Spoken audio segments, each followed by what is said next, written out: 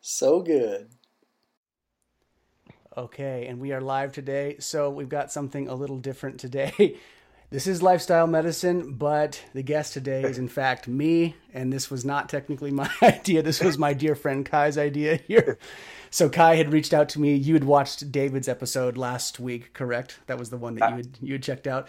So Kai hit me up and he's like, "Hey man, I was really inspired by the episode, but I would like to turn the tables on you and interview you on your show as a guest host." And I laughed at the idea at first, and then I actually didn't have guests, so it actually works out quite nice. Yeah, I'm so excited. This is so much fun, man. It's really like you're so inspired me to start my own podcast, and so this is just my way to get back at you, buddy. For sure. No, I will take it, and it's it's welcome. So, yeah, man, I'm going to turn the tables over to you, and you are now technically the host of lifestyle medicine for today. All right. Well, you don't have to answer any questions you don't want to. So I've definitely got some curveballs in here. All right, sounds good. All right. Well, so the first thing I just want to jump into is tell us a little bit about your path to the medicine. Path to the medicine. Oh boy, it, like a lot of people, it started inadvertently. So I started the whole path through martial arts. That was my first exposure. I started studying Kuksul Do in Chico, California during my college years. I had always wanted to train formally. I had trained informally with my dad. He was a big Shotokan guy. And then I started studying formally at about, I think 20 technically is when I started. And so I started there and fell in love with the art. And my teacher, Chuck Duran, what an amazing, to this day, still one of the best teachers I think ever that I've come across. And when I started that, I loved the martial arts. I loved moving, but I had not made the connection that they were linked, that martial arts and medicine and Chinese medicine or any of these things had any kind of ties. I thought that was a completely separate entity and field. And when I was testing for my black belt at about the 4 or 5 year mark in Kuksul, I was sparring in the headquarters school in San Jose. And big Russian guy, and we clacked ankles really hard at one point during the sparring match, and I thought I broke my ankle. I've never broken a bone, but I thought, pretty sure I broke it. Like malleolus to malleolus, or like the top of the ankle? Or? Exactly, the medial to medial. Oh, wow, the inside ankle to inside ankle. We both threw a kick, and we both caught each other, and we both fell. Like it was immediately both of us were like, ah. And everyone stopped, and they thought, oh boy, like someone might be really injured. Luckily, neither one of us were, but I thought I had broken. I couldn't move my ankle, and it was stiff. And when that happened, the Grand Master, Chun Shik Yang, who's from Korea, who's old school, man. He's just, hard style Korean. Like, he's just very, very rough guy, but also very nice. But he walked over to me, and he's like, boy, pick up your, put your leg up here. And he called me boy. It was hilarious, but put me up. And he put in acupuncture needles. And he had an acupuncture needle in my left wrist. He had one in my left thigh, one in my right arm somewhere, but he never touched my ankle. And I remember thinking, I've never had acupuncture, but what the hell is he doing? And he said, just wait here, 15 minutes, 20 minutes. And he's like, and you should be good to go. He's like, it's not broken.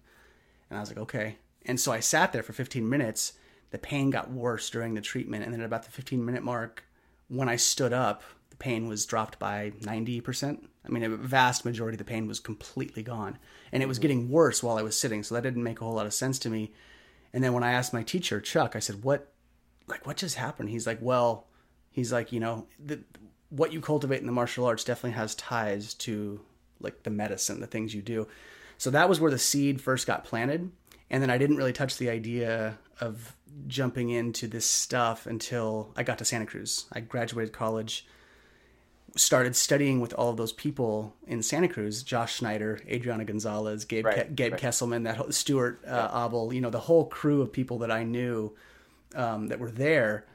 I really liked them. I enjoyed their company. And then when I asked them one day, I said, what do you guys, like, what is this? You guys are like machines. You train 4 hours a day, but you all are very high vibration people. Like, what's the deal? And they said, well, we're all students at Five Branches, the acupuncture university.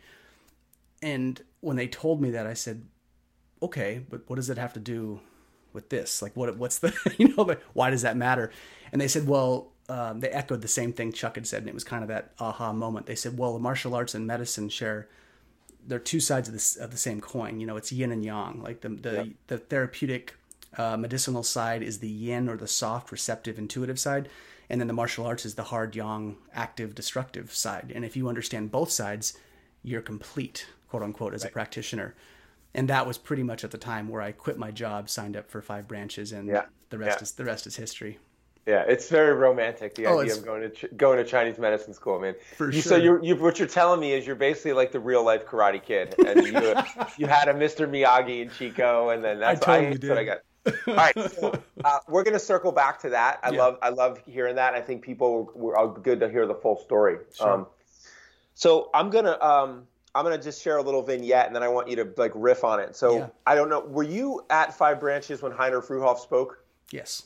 Okay, so I just remember one thing that he said. It's a room. Imagine this, everyone. It's a room like 100 people in the room, standing room only. This famous Chinese medicine professor who is actually German, who speaks Chinese. Was a scholar and then became a doctor. And he's at our school, and he's standing in the room, and he says, and Gray, you have a different recollection, but it's something to the effect of, if you're bored by this medicine, then your teachers are doing something wrong. That's right. Because this medicine is so full of myth and metaphor and beauty. Yes. And if you feel bored, then your teacher has lost their way. And so what I want to ask you is, you and I have talked, probably one of our deepest connections is that something has been removed from the medicine. And I want to just talk a little bit about what is it that you feel has been like lost, and what's it cost the medicine when you remove certain aspects of it, the aspects that you're more passionate about that we'll get to in a couple questions. But what's been lost? It's a great question.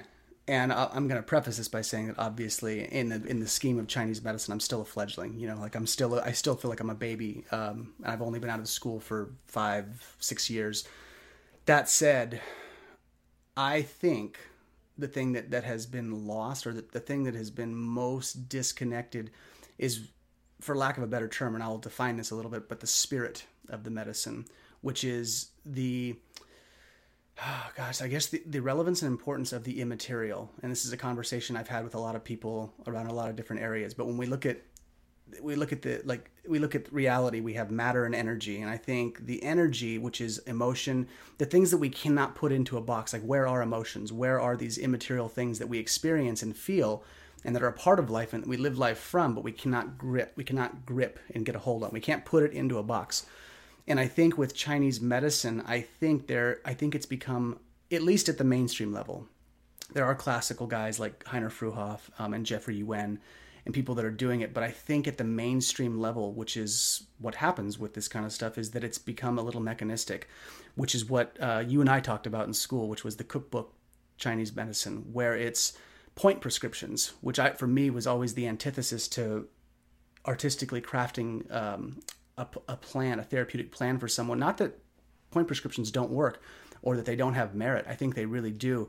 But that was the only way we were taught to get through the test, which was, this person has this syndrome, you push these buttons to make that syndrome go down. But there was no elegance in terms of the larger components that may be at play with this. I think it was like we would talk about it. There was pathology for sure. Like, there's heat, there's cold, there's dampness, there's dryness.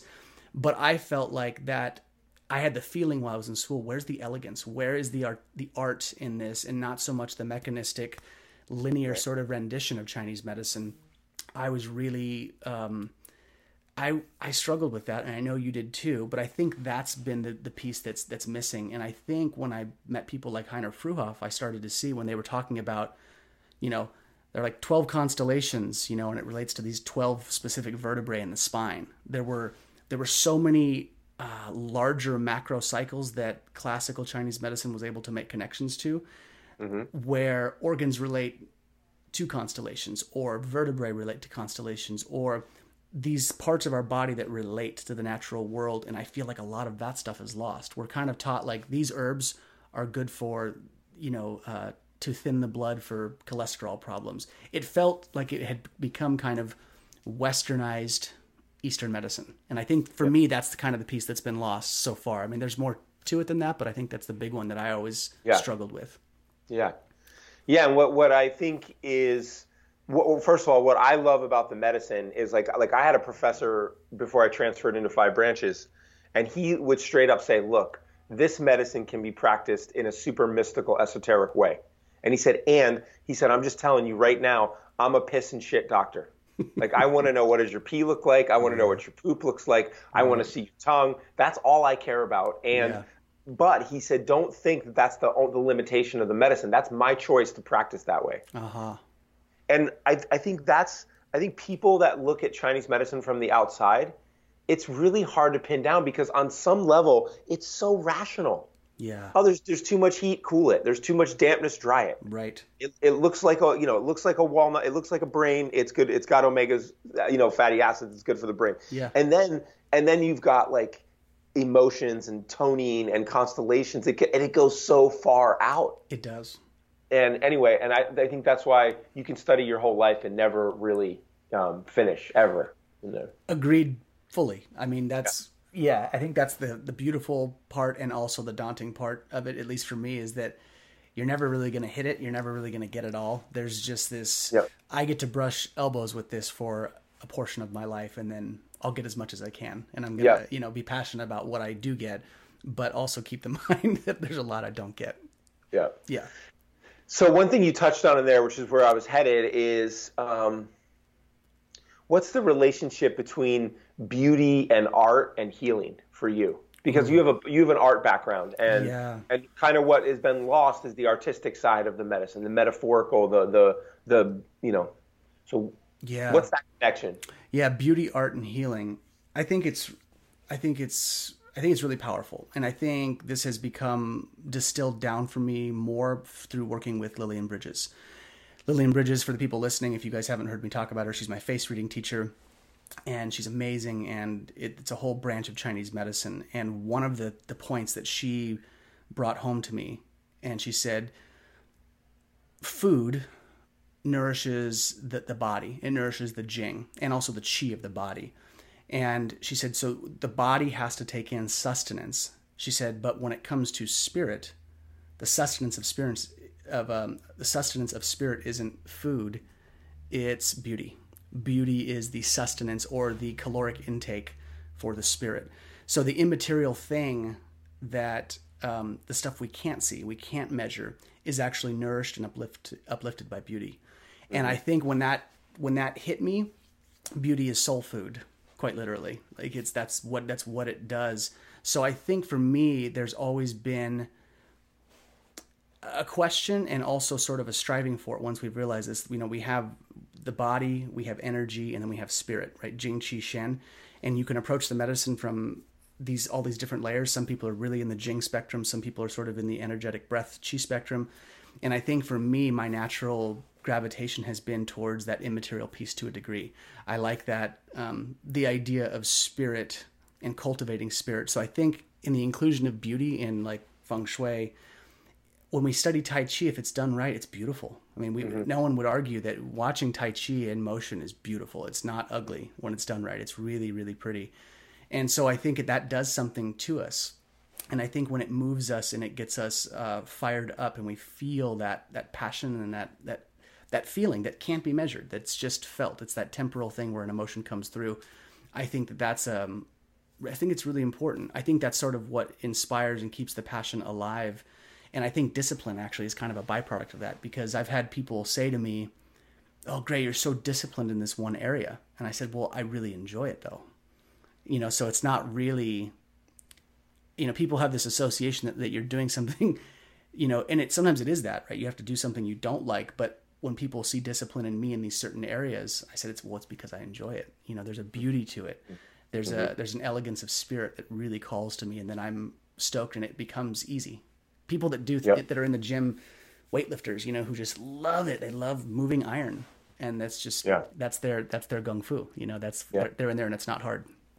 Yeah, that's definitely something that I've been playing with. Is with my clients and with myself, is like being motivated by the pleasure of something rather than the pain of not doing it. Like as I get older, And, you know, for a long time, like I picked my first Tai Chi teacher not because I thought his form was beautiful, but because he was a beautiful person. He was a kind, humble person. Um, and then later I realized there's other forms that are much more attractive to me and feel way better in my body. Yeah. So it's just interesting. And I think I always tell people when they ask me what martial art to study, I said, you know, find a good teacher who teaches a style that you also find beautiful and like feels really good in your body, because there's so much available, you know. So I couldn't agree more. Yeah. I fully agree. So you went right where I was going to take us anyway, which is like, you know, you've heard that there's like yang xin, yang shun, yang sheng. So this is like nourishing your spirit or your consciousness. There's nourishing your destiny, and there's nourishing life, right? Which is like the Jing Qi Shen of this nourishing practices. Yeah. So I was just saying that, you know, tell us a little bit about face reading and how it reveals a little bit of our destiny or our life experience, and also what's like innate. How much of it can we paint on our face in terms of the emotions we hold, and how much of it is the essence we come in with? Yeah, that's a great question. So when you look at the face, the thing you have to remember is that the face is a holographic representation of your life terrain. So when Chinese medicine says that the spirit or the shen comes through the face, it beams out like a laser beam, and the shape of our face will kind of change the aperture of that light. It's almost like a laser beam, right? It's like different face contours are going to emit light differently out of this face. So we do, to a degree, right? Like genetics, we have some certain things that are just going to be hardwired into us. Our bone structure does say something. The shape of our nose does say something. But these features are also not 100% static. And this is why our features continue to age as we get older. If we look at our grandparents and they have much bigger ears when they're older and their nose continues to grow, it's because as we go through life and our emotional terrain changes, these shapes basically continue to grow, just like a landform, right? Like a garden continues to grow, right? As long as it's not wiped out. So when we're looking at the face, like you can definitely change wrinkles on the face. The shape of your face will absolutely change depending on the choices that you take. And there's a couple real-time examples of this that I've seen. So I studied Kaji Kempo very briefly in Tong Shu Dao. Was not long, which is, for the people listening, was a very aggressive, hard-hitting style where you get punched in the stomach, right? You get and you throw up. I remember that. Okay. Yeah, I threw up a lot of times in the mornings from the workout, and people are dropping heavy medicine balls in your stomach. Guys are punching you in the gut. There's multi-man exercises. It's very intense.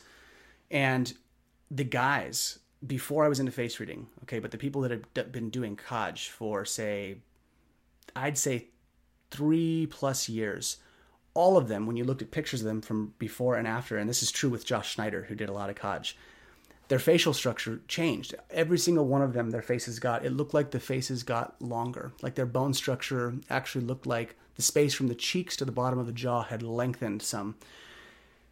So, which is a wood element feature. When things get longer this way, like a tree, right? Like a vertical pillar growing, it's a lot of wood energetics, which is a lot about what happens with the liver.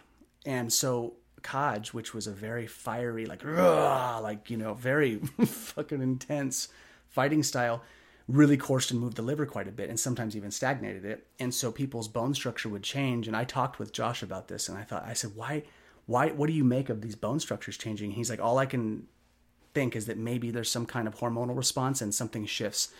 And so that always kind of stayed with me. And then as I was learning with Lillian, she said, yeah, your features absolutely will change. People that have weak jaws that go into CEO positions, the bones and the meat and the muscle here will actually get fuller, which is a sign of grit and determination. So our choices in what we do with life will change the shape of our face.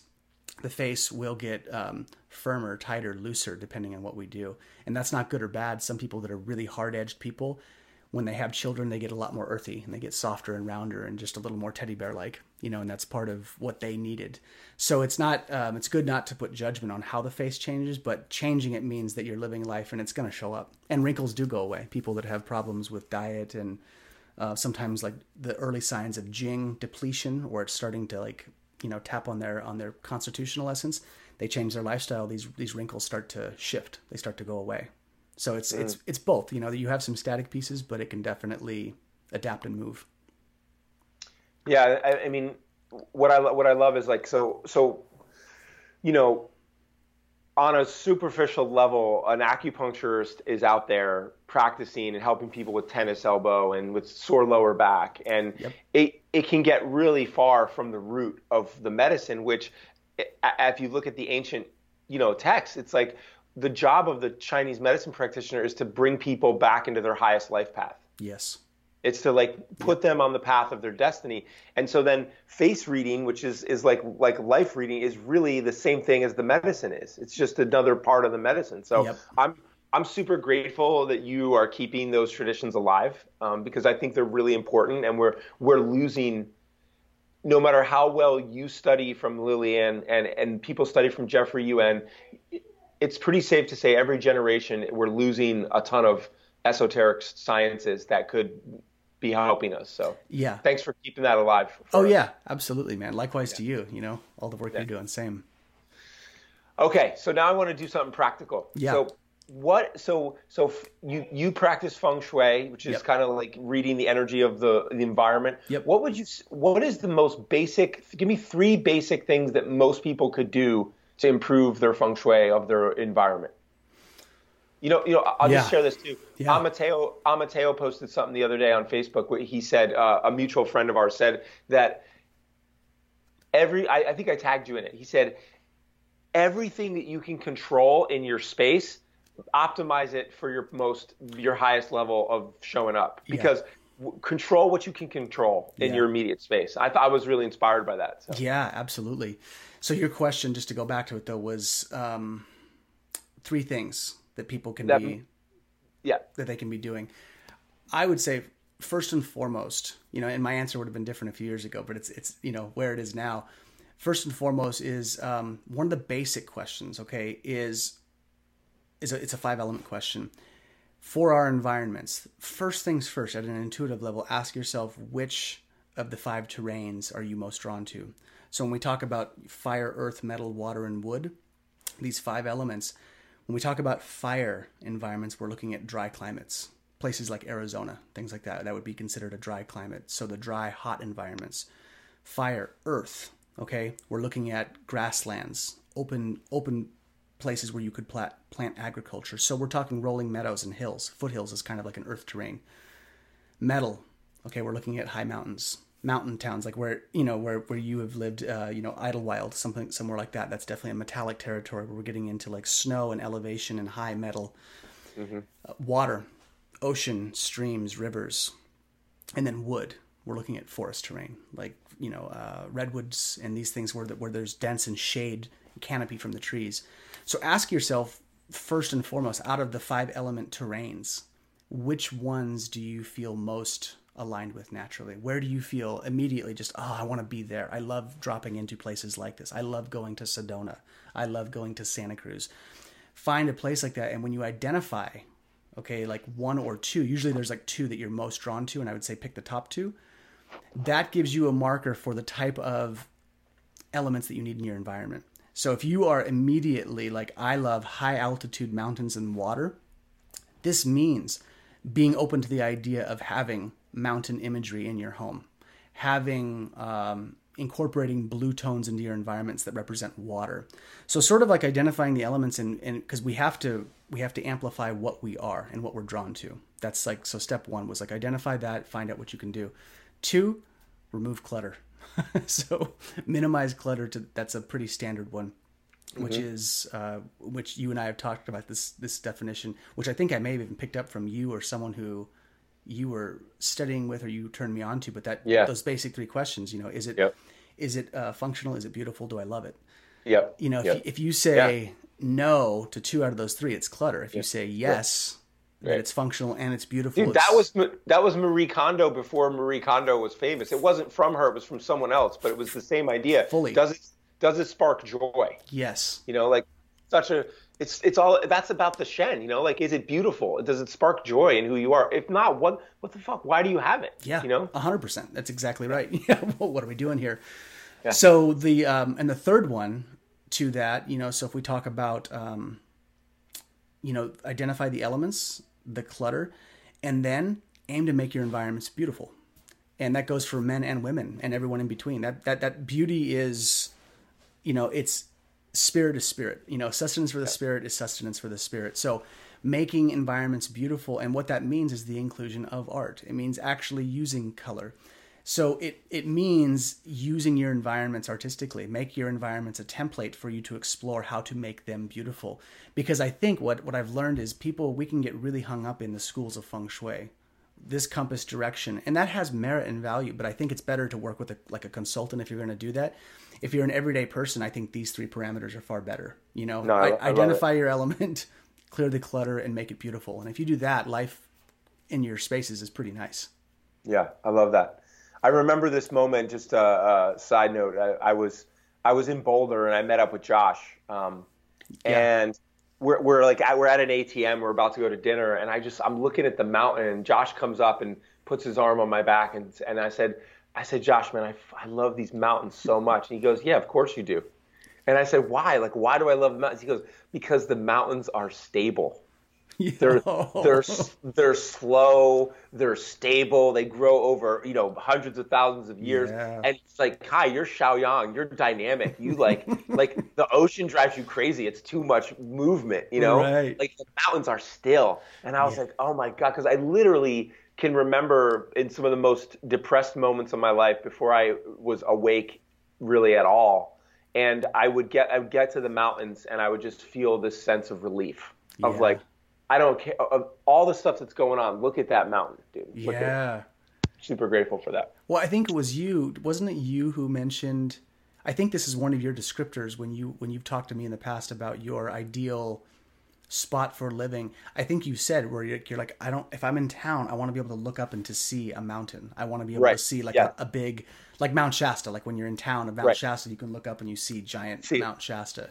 Yeah, I mean, and that's what's crazy about Idlewild. It's already 6,000 feet up, and then you're sitting in the town and you're looking at the San Jacinto peaks, like they're all up another degree. You can see them from town. It's so beautiful. Like another friend lives in a different range of mountains over in Big Bear and Lake Arrowhead, and it's totally different. You're in the mountains, but you can't see the mountains. Right. And Idlewild is like you're in the mountains and you see the mountains, and that is just like. So anyway, one quick side question, and this is just a side tangent question, then we can kind of get back onto it. But how long technically have you had your spot in Idlewild now? Almost 4 years. Okay, and you remember when we were in school and Kevin Zhu was asking us about? He said, identifying which elements you were deficient in your body by the natural disasters that you were scared of. He said, like, if you're on the West Coast, like earthquakes are a thing. Yeah. On the East Coast, you've got like tornadoes and you've got things. Right. Midwest, you've got these things, and there's fires in some areas. Right. And I know, was it a year, 2 years ago when Idlewild had they had some fires up there. Yep. And I'm curious because when I've heard this from people, when they've lived in a place and a fire does come through, the reality of the fire, being in proximity to the town and whatnot, usually is sort of destabilizing in some way. And I was wondering if your relationship to Idlewild pre-fire and post-fire was different. Oh man, it's a great question. Well, first thing, the thing I'm most afraid of is tidal waves. Mm-hmm. Like that's why I don't want to live on the coast. I just feel like at any time, this is a huge earth. It's adjusting, it's adapting, and I don't feel like it's respectful to live at the coast. That's just my vibe. But in terms of Idlewild, bro, it was a real destabilizing experience to have to evacuate. I'll bet. The fire was super close to my house. In the main part of Idlewild, it's crazy. Something like 40-some thousand acres burned. Wow. But the 4 houses that burned were all like less than a mile from my house. It was all right there. Anyway, it's taken me a long time. And that sacred spot that I would go to practice and do ceremony, that got burned. That's where the fire stopped. Wow. So those trees are all gone. They're burned. So it's been a process of like falling in love all over again, and like kind of it's almost like having a partner cheat on you. Yeah. But you forgive them, and you start to slowly go Right. back into intimacy. Right. Wow. So if it was up, yeah. I was just curious. Yeah, I was just curious about that. Yeah. If it was up to me, last time I did ceremony, and really, what came to me is like, you've got to ride out the events of this lifetime somewhere. Yeah, you do. And right. everywhere has great things, and it has challenges, and there's fires in Northern California too. Yep. And what came to me was, Idlewild's as good as any place. Yeah. And it looks like, and we'll get back on track here, it looks like with the way climate change is going, the winters are going to get colder and longer and wetter in Idlewild. That's what's predicted. Mm-hmm. Yeah. So the summer's hotter, and it's almost an extra month of heat. So basically July, August is like in the 80s and 90s. But the winter's supposed to be, we've had the 3 wettest winters over the last 4 years. Oh, wow. And this winter's predicted to be a wet, cold, long winter. So it's pretty cool. It's pretty cool. I mean, so whether it's good or bad for the world, it's good for me personally in Idlewild to have a longer, wetter winter. Yeah. As just addition to this, Sacramento this summer was abnormally cool, which is not typical. Sacramento's really hot. Like it's always, we get, usually a couple weeks, it's days, 14 days or 15 days spread out of 106, 108, 109. And it just didn't happen this summer. We had a couple of days, and collectively it's cooler, and it's just getting cooler faster here. It's very weird. Yeah. But you can tell something is afoot. Something's changed. Yeah. Well, one last thing, Greg Braden was in an interview on London Real, this interview show, and he was talking about both the scientific perspective and the indigenous perspective. And both of them say climate change is happening and it's natural. Yeah.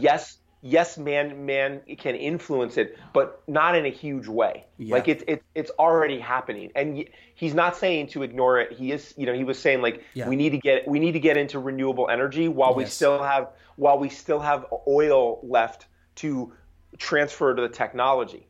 Mm-hmm. You know what I mean? Like we need our fossil fuels to establish renewable energy because everything works on fossil fuels right now. Yes.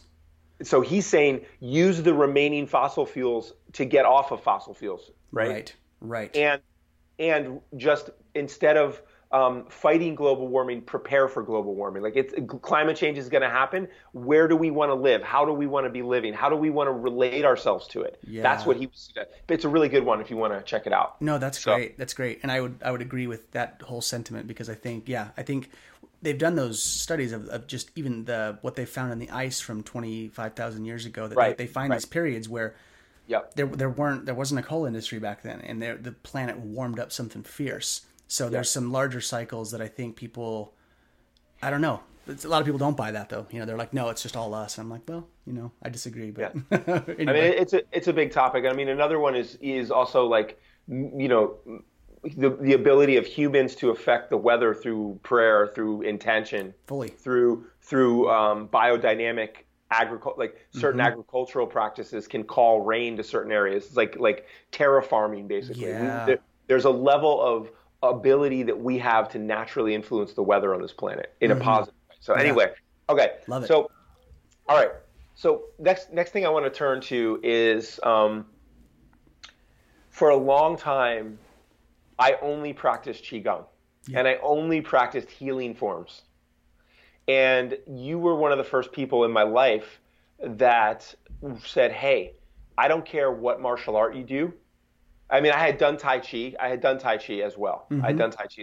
But I never really trained a more yang martial art. And you were the first person to say, Kai, I don't care where you go or who you get it from, but it would be super valuable for your masculinity, for your decisiveness to train in some martial art. And I did. And I'm grateful to you for that. Yeah. And when I look back, so I wanted to ask you, when someone just practices Qigong as healing forms, like Spring Forest or Supreme Science or whatever it is, what is lost when they don't do a martial art, or what's added when they take on a martial practice in addition to the healing practice?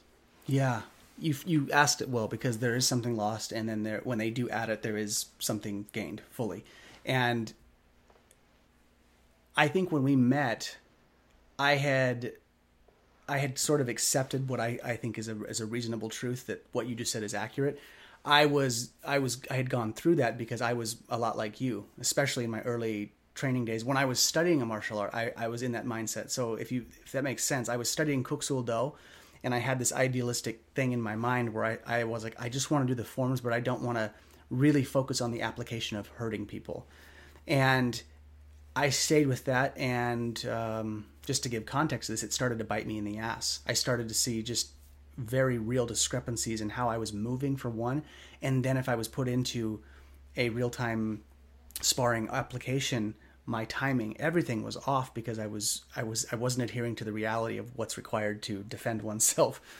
So I think what's lost is that the thing that we forget is that when you study therapeutic healing arts, like you have Qigong on one end of the spectrum, right? You have on this side the healing restorative aspect of the arts. And then as you move that spectrum up and cross over into this other side, we move into the yang destructive application of explosiveness. And there's a spot in martial arts that's fully destructive. And you've got this restorative and destructive thing that's happening. And if the common ground that these two things share in the middle are these biomechanical alignments, that there's a certain structure that the body holds. So if you're practicing for health, you're still going to adhere to these biomechanical alignments that are in the middle. And if you're going to do martial arts, you still have to adhere to these biomechanical alignments. And so the middle ground, I always say, are the alignments. It's the structure. A knee goes over this angle in any capacity, whether you're weightlifting or just doing Tai Chi, is not going to be as good for the joint if you adhere to this idea. So I think it's sort of like, if you're only doing the healing side, you can still have like good structure, and you can still have healing application, but you're also you're missing a spectrum of expression.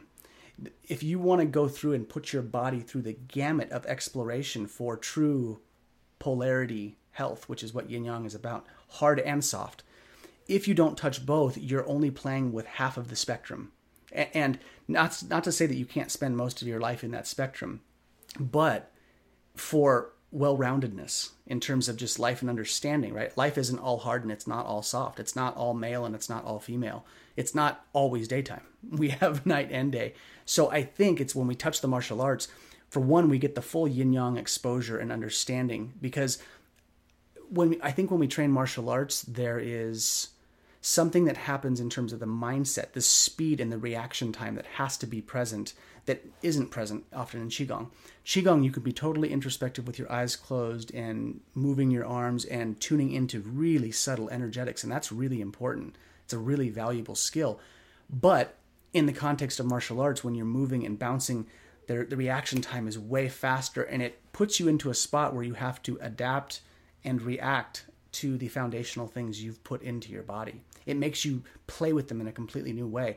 And it also takes out a lot of the fluff of like, oh, if I just intend with my energy to hold this while someone's pushing, that I'll be fine. And it's like, yeah, that's part of it. But if your hips, ankles, and knees don't line up to withstand that force, you're going to tip over. So it cuts that out very quickly too. Yeah. There's a lot of structure that we can hold in Qigong. And I think actually, like, people they don't understand, or they misinterpret the translations too, where you can hold a posture and do all these things, and if you come up and just put a little bit of pressure, the structure falls over. And so the Qigong that I always like, and when people approach it from that way, is there some kind of muscle testing to the process? When you stand, if I come push on you, even if it's lightly, do you immediately tip? Does the body inherently have some kind of structure? And I think the martial art exploration facilitates that, something fierce. So if you don't touch that, I think you miss out on a whole spectrum and speed and adaptability that can be really good for you. Yeah. And so, that's what's lost. And when you add the martial arts, you get all that stuff. You get the exposure. And I think the mindset's very different. I think the mindset is fully, one of the things Tim Cartmel has said that was really simple. He's driven home some of these themes for me, but he said, before you get into if you're going to get into a physical confrontation, one of the things he said, the first things you do is you bring the weight to the balls of your feet.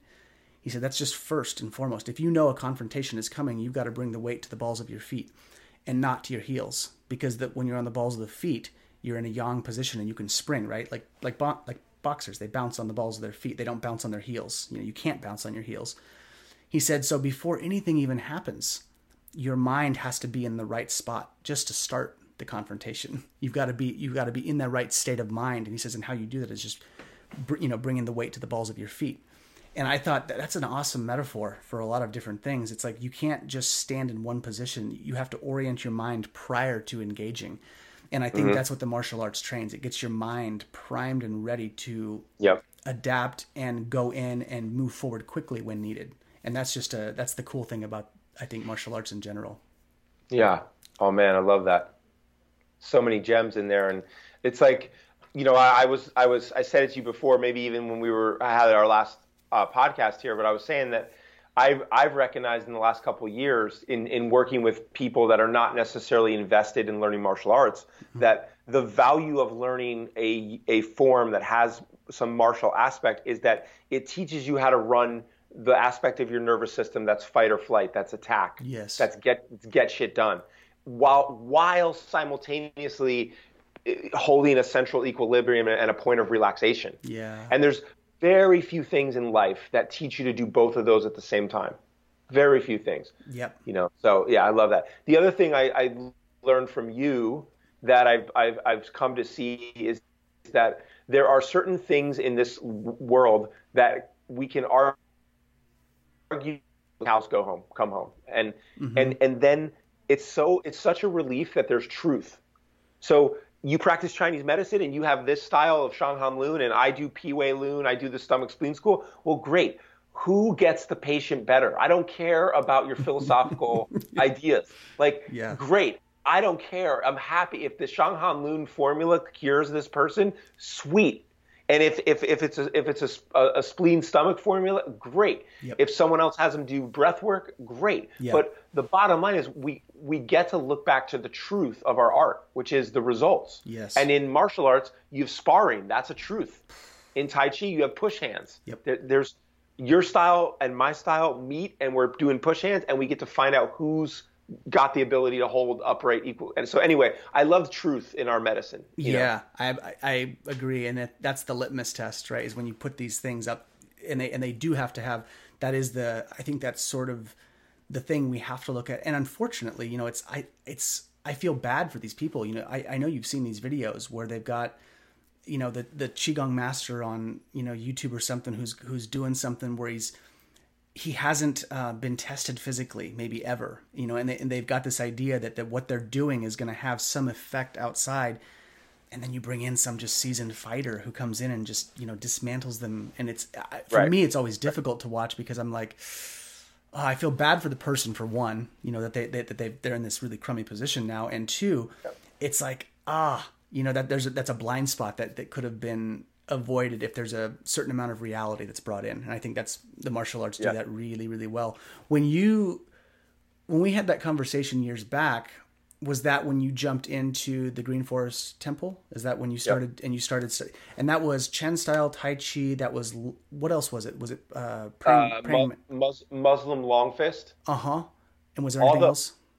Oh, there's a ton of stuff, but I really only did a Chinese sword form, the Miao Dao.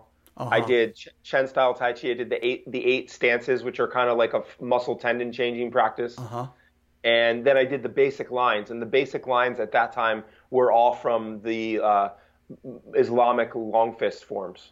Got it. And a shout out to Scott Ripke, if he's listening to this, who's the owner of Green Forest Temple. And when you did that, what was your take? Like going from the, soft sort of restorative healing aspects of Qigong. And then when you jumped into that, what shifted? Because I know my words wouldn't have landed had you not done it. You had to have the experience. So I'm curious. Yeah. Well, this is something, there was a time in our lives where I really wanted you to see things the way I see them. And then I just realized you and I have different constitutions in terms of our bodies. Sure. But the first Tai Chi that I learned that you also practice and teach is Wu style, and it's a very compact, very small frame. Yep. And it over time it drives me crazy because I thrive in fascial, spiraling, wringing out of the tissues is what brings a greater degree of movement of energy in my emotional body and in my mind. Yep. Otherwise, I get stagnant. You tend to, in my opinion, and you correct me if I'm wrong, you thrive on small movements that are very kind to your body and that are very, they're just like, that's like a medicine for you. And it is for me too. But if it's too much of that, I go crazy. Yeah, for sure. And so when I get to do Chen and drop the hammer and then, and I get to spiral and let my spine ripple, the freedom of life force in my body and the free flow of emotion is far beyond anything I can get from doing Wu. And to get the same thing from Wu, I would have to train longer and harder, and I will not enjoy it. Whereas in Chen, I get it right away. Yeah. I start to feel blood flow, and I can go as slow as I want, and then I can go fast. So for me, I need that ability to go yang and then go back to yin. And Wu is like all yin, even though it's so powerful. Totally. It's great. Yeah. And so when you started training that the more martial stuff, did you notice that? Where was the shift? Was it kind of in mood, or did you feel like your attitude or mindset? What was different? It was everything, man. I mean, part of it was like the movements came from the and it's got, but I think like you were more of my model as a human being. Because I lived with you, and sure. I saw the way you had difficult conversations. I saw the way you leaned into life. I saw the way you called me out when I was out of integrity on something, where you weren't willing to overlook something, or you'd call it wood realm or whatever. And so I felt like the movements got me a little more willingness to be sharp with who I was, to penetrate into things, to not be such a nice guy and want to please everybody. Oh, I see. And also to be willing to face when people came at me in life and challenged me or criticized me, to stand in that and face it in a different way. Yeah. Beautiful. The same way you face it when you're doing a form. Like you're pushing through, you're blocking, you're kicking. It's all you're moving energy in a totally different way. Yeah. For me. Agreed. Yeah. Well, yeah, similar threads for me too. So I was just curious. Yeah. That's awesome. Cool. I was going to ask you to talk about this, but you pretty much touched on it. Is like the other concept that I really got from you is the ability to see other people's level of connectedness, internal connectedness. When you first talked about that, I didn't know what you were talking about. And then you were like, oh my God, I'd show you a video and I'd be like, man, this is awesome. And you'd be like, oh my God, that guy is so internally connected. Yeah. So I'm going to ask a specific question. Yeah. When someone performs a martial art at a high level and they're required to have all of these biomechanical, energetic, internal connections, what is the health benefit of that? Well, the alignments that give you physical strength are the same ones that are gonna.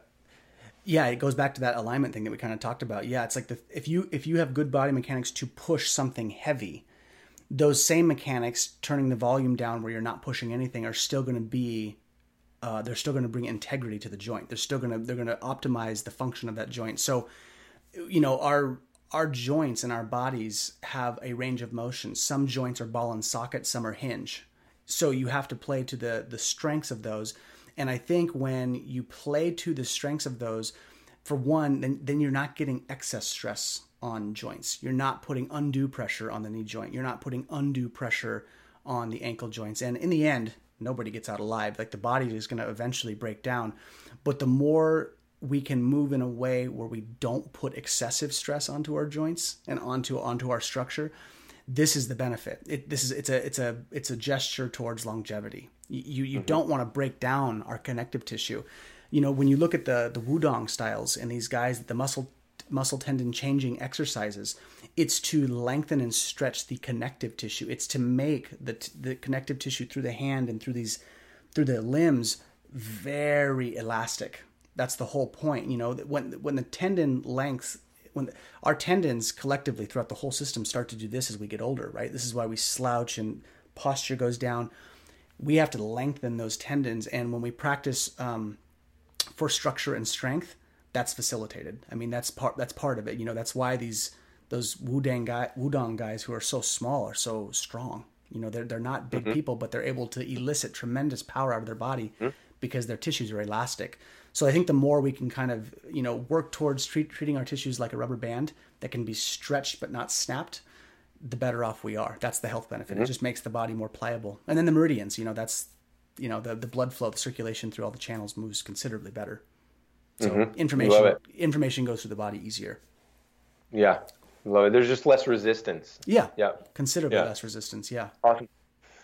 Okay. So this is, I don't know how much time we're going to have. Let me see what I want to pick out here. I mean, one thing I put down in my notes to talk about is like another thing that you and I have explored through heartbreak and challenge is what I call broken lineages.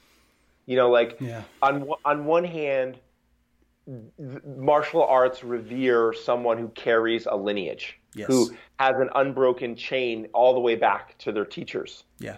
All the way. And at the same time, sometimes those lineages are filled with some type of like shadow. There's like, because it's just because it's been one thing and everybody follows everybody else. There's also like mistakes. There's lack of emotional healing that's done from teacher to teacher. And I've seen that breaking in our generation. In our generation, it's becoming part of being a great martial artist or Qigong teacher is doing your own healing work on yourself. Yes. And so anyway, I just wanted to kind of riff with you about this idea of like, because I recently have come back around to this. So like my dad was just in the hospital and he's 86 and they did a swallowing study on him. And they found out that every time he swallows, there's food particles and liquid going into his lungs. Oh. And that causes pneumonia eventually. Right. And you can do all the antibiotics you want, but if there's food particles and liquid that's not supposed to be in there, it's going to turn to phlegm, it's going to turn to pneumonia. Now, the speech therapist comes in and has him doing all these exercises that if I didn't know any better, I would say it's Qigong or yoga. Yeah. You know, close your mouth. Circle your tongue 36 times this way, 36 times this way. Now put your tongue between your lips and your teeth. Circle it this way, circle it this way. Take a deep breath, hold it, blow out real slow through a tiny hole in your lips and keep the seal. I'm like, oh my God. So on one hand, I thought to myself, for people like my father and people out there that aren't going to study martial arts for their whole life, it would be really useful if there were like a simple form that stretched every fascial line, that worked your tongue and the base of the tongue to keep your swallowing going, you know, all that stuff. It would prevent so much suffering to have something like that out there, you know. 100%. That's where the lineage comes in handy because that stuff's been tested for thousands of years and it's complete. Yes. Like they get how to make a complete system. So anyway, do you think lineages are doing more harm or more good right now? I think it's relative. I really do. Like most things in life, I think lineages are instrumental in the sense that without lineages, we wouldn't be studying Chinese medicine right now. As chopped up as it is and as diluted as it may be, or not as ideal or as perfect as we would like it to be, I think that lineages are absolutely critical for the information to be passed down. I think we're at a really funny juncture right now in human history where technology has made everything, there's so much information accessible that it's made the mind a little frenetic. We can constantly be mentally masturbated by anything we want at any second. We can, right now, if I was, you know, wanting to, I could cross fact check something you just said on my phone and I could just go into my little world and just start pulling up YouTube videos and whatever. So I think lineages were really critical, especially in the analog era before the digital era. That was the technology. It was an oral technology that we essentially just kept passing on. So it was really instrumental in getting the information here and now. And now that it's here and the technology era is here, I think there's a really strong divide because we don't know how to bridge the two yet. And I personally think, like human beings in general, I think in an ideal world, if I could wave a wand, I would say spirituality and technology should never supersede one another. They should move together. Like, and I think fundamentally we're just all technology, and spirituality, like true understanding of self and relationship to plant medicines like ayahuasca and these kinds of things are fully just, they're lower. We've just got all this tech that we're doing. So in the context of this lineage question, I think lineages are like really important to get information here, and they've gotten it here. But nowadays, I think it's going to change because we have so much technology. The information is going to spread so much faster. And with that, the arts have to adapt. I think that like they have to, like that's kind of what it boils down to. I think lineage is good and bad because it can be overly dogmatic. You know this, I know this. We can study stuff right now and people are like, it might be a living tradition, but they're like, you've got to spend, 15 years doing it this way to really get it. And I hear that, and that might be true fully. And I also am hearing that and saying, well, there's a stronger likelihood that tradition is going to die too if we if we only lead with that. So then it kind of comes down to how do we, not innovate, but like how do we extract simpler concepts from that thing and make it more accessible? And I think it is possible. I just think we haven't spent time really formulating how to do that. And I think that's kind of where you and I find ourselves, and with some of this stuff, because there's like, boy, I've got a little girl. Some people have 2 or 3 kids, and it's like I'm not going to a mountain. My mountain is that little girl, So I've got to stay here and access it another way. Yeah. I feel you on that. That's something that I feel in my, because I've gotten a little bit away from my true life purpose, which I know that I'm a librarian. I my parts. My job on this planet is to keep Taoist practices alive, so that when they're needed, they're still available to humanity. Yeah. When the solar flare knocks out everything, or when a new problem is found in the human body, there's already a practice likely in the Taoist canon that will heal it, will solve it, will tap into some potential that we don't even know we have yet. Yeah. And I've already seen that again and again. Like the breathing that I teach is like, it is the best way to retone your vagal system, which is what balances you between fight or flight and rest and digest. And it's right there in the Taoist tradition. It's right there. Yep. The breath work's available. So anyway, okay. Wow. Let's see. How much time do you think we got left, Greg? We got about 15 minutes. We start to wrap. We got 15 minutes. Yeah, 15. Solid 15. Okay. Cool. If you could only practice one exercise, if you could only practice one, we've had this debate before. If you could only eat one style of food for the rest of your life, what? And no, you're saying you could pick Bikram. You could pick whatever you want. But you could only do one. And so you're not saying like one exercise. You're like saying one system, right? Like one martial art. One system, right? Yeah, exactly. Boy, that's a loaded question. That's a tough one for me. Oh man, it's so hard for me to answer. I'll say this. I would say Bagua. And it's the one I have. It's the one I have the least experience with, technically. But what I can say is this, and that's hard for me to say that I would choose Bagua. So for me, that's kind of like an internal knowing to a degree. Xingyi is amazing, and I love Xingyi. I love it. I mean, it's amazing, and it's so damn important for straight line building, structure, power. Such an amazing fighting art too. Love it. Tai Chi. Absolutely 100% love it. I teach it. I mean, I'm deeply passionate about it. And I still have an internal fire for understanding Bagua and the practice of Bagua, because when I've touched Bagua and I get an exercise within the spectrum of Bagua and I do it quote unquote right or closer to right, the therapeutic relief that my body gets is faster than what I get from Xingyi, and it's faster than what I get from Tai Chi. Both are tremendously therapeutic. But even in my limited exposure, with just a little bit of Bagua, I'm like, damn, if I really was able to, train with somebody who was really fully fledged in this system, I think that would be my go-to, and I think some people listening that are Bagua, that don't know what Bagua is, it's a martial art an internal martial art characterized by circle walking and spiraling movements, essentially. So twisting of the torso, twisting of the limbs, twisting of the tissues. I mean, it's really, all the internal arts are predicated on spirals coming from the inside out, but Bagua really exemplifies it, and it's beautiful. And it's got all that stuff built into it, the I Ching energetics and all of that cool, amazing stuff. Yeah, it's a bottomless pit, dude. It's amazing. Yeah, it is. It's absolutely bottomless.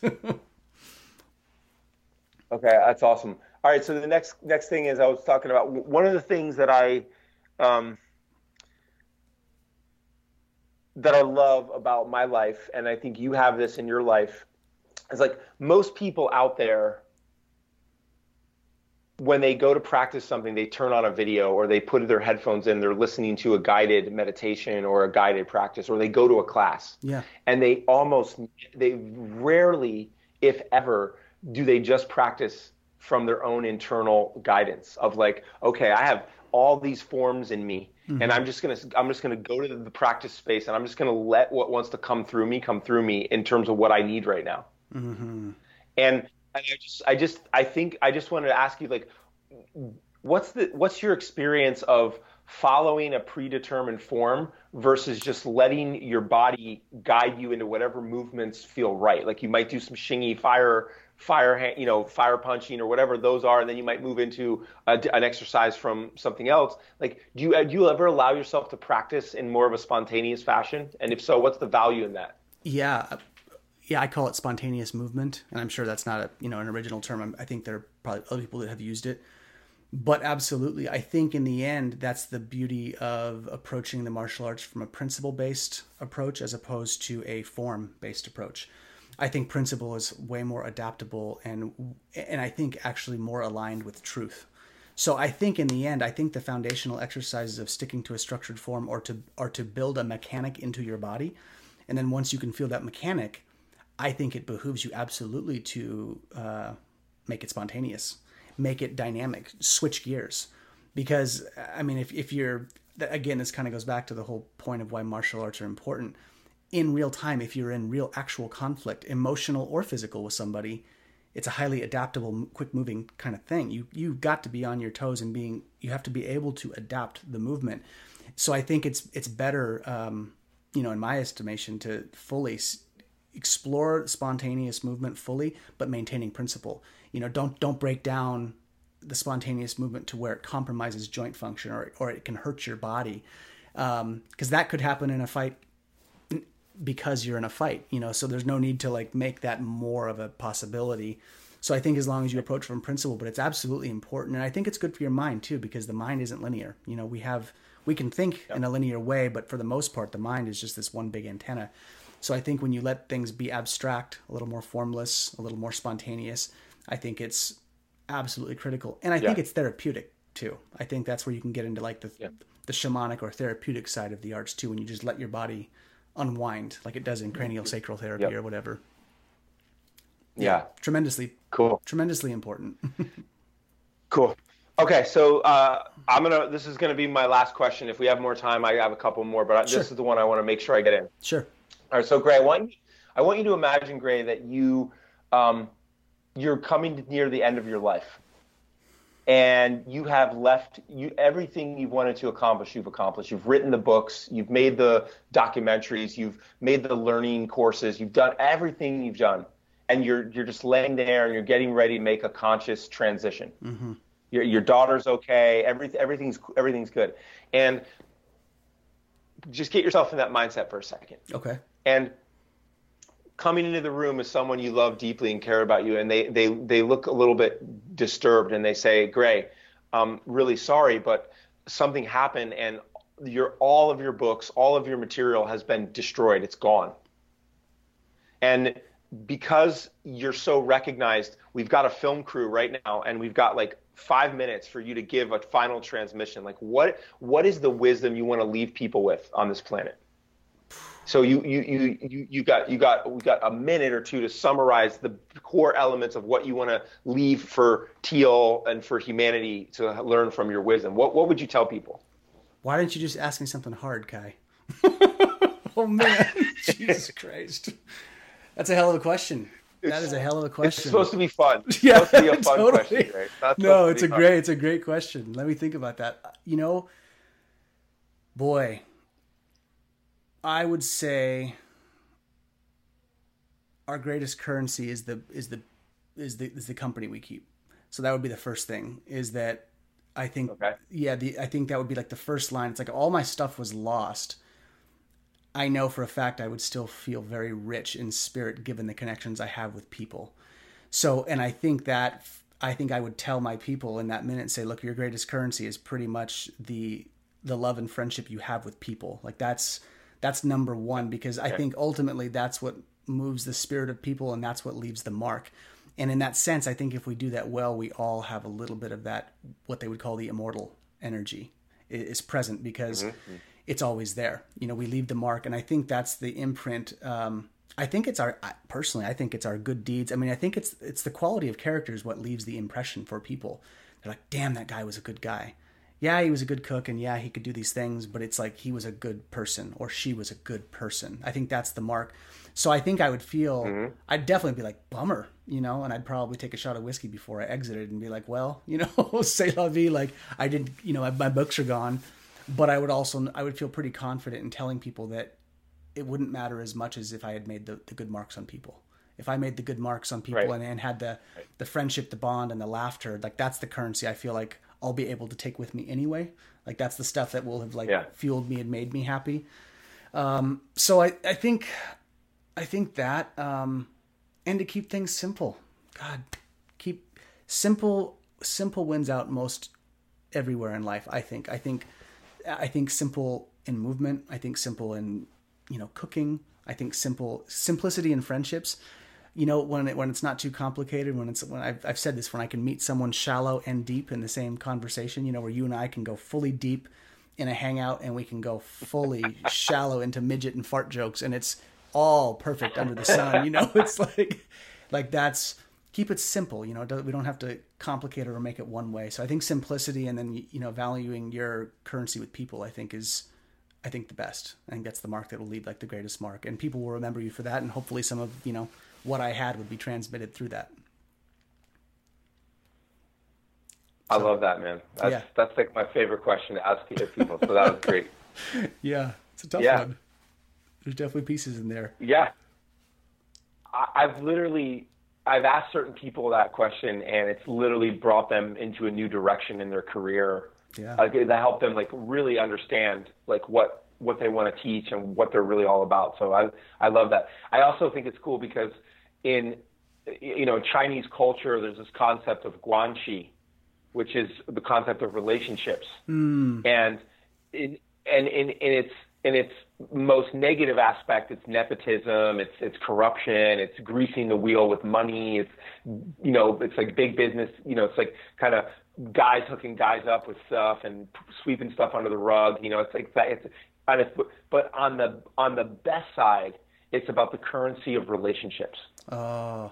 It's about building relationships. It's about bringing tea to your Tai Chi teacher every time. It's about, you don't hand in money straight up. You put it in a red envelope because it's a gift. It's not dirty money. It's a gift in this beautiful envelope with double happiness on it or whatever, Right. And I learned so much from the Chinese about relationships.